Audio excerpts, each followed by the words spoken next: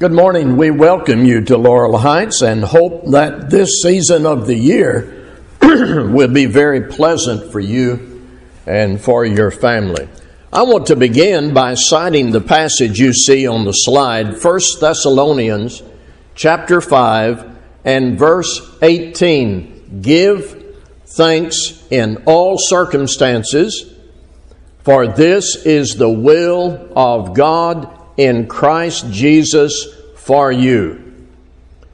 I want to address the subject of gratitude this morning, and perhaps your first thought is, aren't you a few days late? Thanksgiving was the other day. It is past. The holiday was the other day. Gratitude must always be present in our minds and in our lives, in the present and in the future. I'm thankful for water. See, the holiday is a day. Gratitude must be active in God's people before and after the holiday. Paul said, give thanks in all circumstances, for this is the will of God in Christ Jesus for you. I want to talk to you this morning about gratitude from the Bible. And the part of that subject I want to get hold of is the benefits of gratitude. It may be easy to forget about gratitude when you are arranging for travel, you're on the road, or you're baking pies, or you're thawing the turkey, or you are knee-deep in gravy and parades and football. But we need to remember it's called Thanksgiving. My point is, before the annual holiday, during the holiday, and after the holiday, the biblical concept of gratitude must be active in our minds and our attitudes, our worship, and our lives. There is so much for us to be thankful for, spiritually, physically, personally. If God has blessed us in Christ, and He has, gratitude should be a constant. And here are some of the benefits. Gratitude helps you conquer envy. Envy is that destructive, resentful attitude that arises when you see what others have that you think you ought to have instead of them. Envy is not when you see something and simply think, I would like one of those. Envy is not just desire. It has this ugly element of resentment that others have what you believe you deserve more than them. And it can reach such deep resentment that you seek to deprive them of what they have, even if you don't get it. You just don't want them to have it because you ought to have it.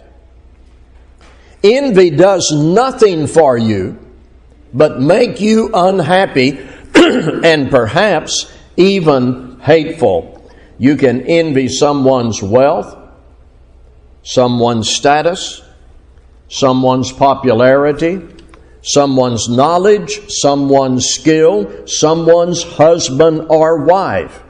It is that destructive, resentful attitude that arises when you see what others have that you think you ought to have more than they. Well, the Bible speaks strongly against that kind of juvenile, immature thinking. In Proverbs 14 and verse 30, envy is the opposite of a heart of peace. It is, in fact, referred to as the rottenness of bones. Envy, you see, will not provide you with the gain that you seek. The attitude will, in fact, destroy you from the inside out. If you want to dwell on something that will do you good, be thankful for what you have. Not just on the holiday, before the holiday, during the holiday, after the holiday. Keep your mind washed out with the cleansing benefit of gratitude. And just decide that you're not going to play the comparison game. This is what they have that I ought to have. Don't even play that game. I remind you, it is juvenile. You want something good to focus on? Make a list of your blessings. The song says it very well. Count your many blessings. I think what you'll discover is this. When you have your mind cleansed with gratitude, and when you count your blessings, and when you make a list of all the good things that you have, it will be like evil temptations, such as envy, will come to your mind and knock on the door, and gratitude will answer the door and say, "Go away, he's busy. She's busy." Gratitude helps us conquer envy. Gratitude helps us defeat selfishness. I know you've heard preachers say many times that at the heart of all sin there is selfishness.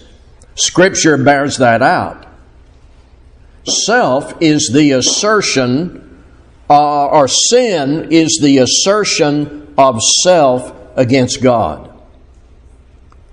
Sin is, my will be done, not His.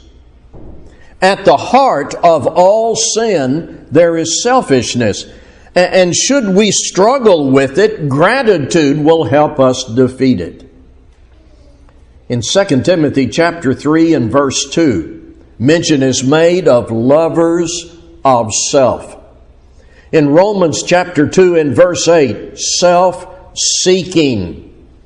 Do you think those people mentioned in those passages, lovers of self and self-seeking, do you think those people count their blessings and name them one by one? Are those people happy? Are they busy serving God and serving others?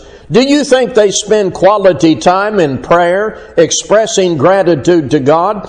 Do you think they read their Bibles on a regular basis with intention to obey and live under the authority of Christ? If I want to move away from envy and selfishness, I need to give better attention to my blessings and spend more time thanking God for all I have in such amazing abundance. The passage I led with says, "Be thankful in all circumstances." That means even when you feel some self-interest beginning to creep into your mind, you defeat it with gratitude. Gratitude has a way of cleansing your mind and taking you away from envy and selfishness and pride and arrogance. Did you hear this? There was a little boy who was asked by his father to pray at the table. And while the rest of the family waited for a long time, the little guy eyed every dish of food that his mother had prepared. Took his time to look over everything. And after that examination, he bowed his head and he honestly prayed, "Lord, I don't like the looks of it, but I thank you for it, and I'll eat it anyway. In Jesus' name, amen." Even when self-interest was starting to intrude into the little boy's mind, gratitude to God defeated that. Gratitude will deepen your relationships. I want to ask you to open your Bible to Philippians chapter 1. Philippians chapter 1. The Apostle Paul had such good friends in the faith. Now, he had a host of enemies outside the faith. But far more important, his many good friends in the faith. It was no contest. His brothers and sisters in Christ were far more powerful and useful to him than all his enemies put together. The power of God works among Christians who are united. And you can be sure Paul was thankful for Christians he had good relationships with. I'm reading Philippians 1 verses 3 through 6. I thank my God in all my remembrance of you, always in every prayer of mine for you, all making my prayer with joy, because of your partnership in the gospel from the first day until now. And I am sure of this, that he who began a good work in you will bring it to completion at the day of Jesus Christ. I'm going to add verse 7. It is right for me to feel this way about you, because I hold you in my heart, for you are all partakers with me of grace. There is such a warm and soothing, peaceful tone in that passage. I remind you that Paul was in jail when he wrote this. What kind of letter would you write from jail? I wonder how many prisoners in Roman dungeons wrote letters with this kind of gratitude. This was a thank you note written from a prisoner facing execution. There isn't any doubt, based on just this example, that gratitude will deepen your relationship with people. Unlike the grumbling and complaining Paul forbids in Philippians 2:14, this thankfulness will deepen your relationships with people. Thank God for the people who help you, who love you, who need you. Thank people who do what is right. Encourage them with your gratitude. Gratitude toward God and shared with others strengthens our relationships. Gratitude takes you away from sin. I'm headed over to Romans chapter 1. Romans chapter 1, where the Apostle Paul describes the fall, the decline of the world into sin by making choice after choice away from God. I want you to listen carefully to part of that. In Romans 1, beginning in verse 18 down through verse 22. For the wrath of God is revealed from heaven against all ungodliness and unrighteousness of men, who by their unrighteousness suppress the truth. For what can be known about God is plain to them, because God has shown it to them. For His invisible attributes, namely His eternal power and divine nature, have been clearly perceived ever since the creation of the world in the things that have been made, so they are without excuse. For although they knew God, they did not honor Him as God or give thanks to Him. But they became futile in their thinking, and their foolish hearts were darkened. Claiming to be wise, they became fools. I used to preach a sermon, How to Become a Fool. I read this text. I let Paul give the steps to become a fool.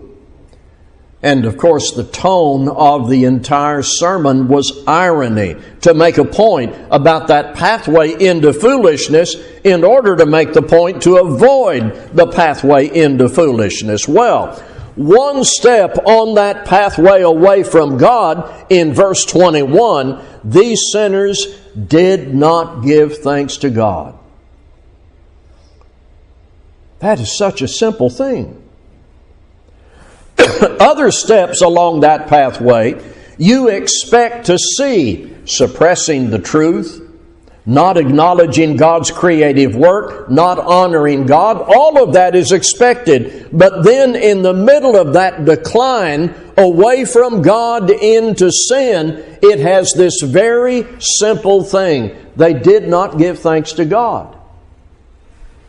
Now, what we need to do is get hold of the opposite of that. Get hold of the opposite of that. The opposite of that is gratitude to God, not just on one day of the year. That will help keep you from becoming a moral and spiritual fool. Gratitude draws you away from sin, and gratitude draws you closer to God. I'm going to James chapter 4, and I'll read verses 7 and 8 in James chapter 4. Please, in your thinking, connect these last 2 points. Gratitude draws you away from sin and closer to God. James 4, 7 and 8. Submit yourselves therefore to God. Resist the devil and he will flee from you. Draw near to God and he will draw near to you. Cleanse your hands, you sinners, and purify your hearts, you double-minded. One way I purify my heart is to put gratitude there. Put gratitude in my heart to purify it, and keep gratitude there. Gratitude toward God and gratitude toward others. When I am thankful, when I am grateful to God consistently, it brings me closer to Him. And as I draw near to Him, He draws near to me. That's the promise of this passage. Draw near to God, and He will draw near to you. And in my consistent thankfulness to God for what I have, I draw near to Him who made me and who redeemed me through Christ. James 1:17 is an excellent memory verse to go along with all this. Every good gift and every perfect gift is from above, coming down from the Father of lights, with whom there is no variation or shadow due to change. Illustration.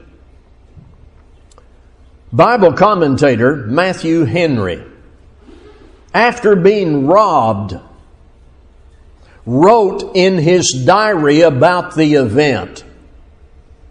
After being robbed, he wrote in his diary about the event. And he said, "Let me be thankful. First, because I was never robbed before. Second, because although they took my wallet, they did not take my life. Third, because although they took my all, it was not much. And fourth, because it was I who was robbed, not I who robbed." That's how intense and consistent gratitude ought to be in my mind and my life, and your mind and your life. Please take a moment every day, maybe several moments, to consider how your life is enriched and empowered by being thankful to God. Devote some time each day to reflect on how good God has been to you. And put pencil to paper or pen to paper, even your electronic device, and make that gratitude list. Give thanks in all circumstances, for this is the will of God in Christ Jesus for you. One more thing or two. I hope each of you had a pleasant experience this week with your family. We certainly did in our family. But I also hope each one of us will commit to non-seasonal gratitude. That means gratitude that is not limited to this season. God is perfectly deserving of our praise, our obedience. To God be the glory. Thanks ought to be offered to God and to Christ for that event on the cross that offers redemption to sinners. We ought to be thankful for the Holy Spirit's work of revealing truth written in the Bible. Not just one day of the year. Consistent gratitude for every one of us is the pathway forward for us individually and for this local church. And I leave you with this. Karl Barth, one of the great writers on theological subjects of all time, was once asked to sum up in a few words all that he had written in the field of theology. And this was his summary of all that he had written in the field of theology. Jesus loves me. This I know, for the Bible tells me so. To God be the glory. Let's be standing as we sing.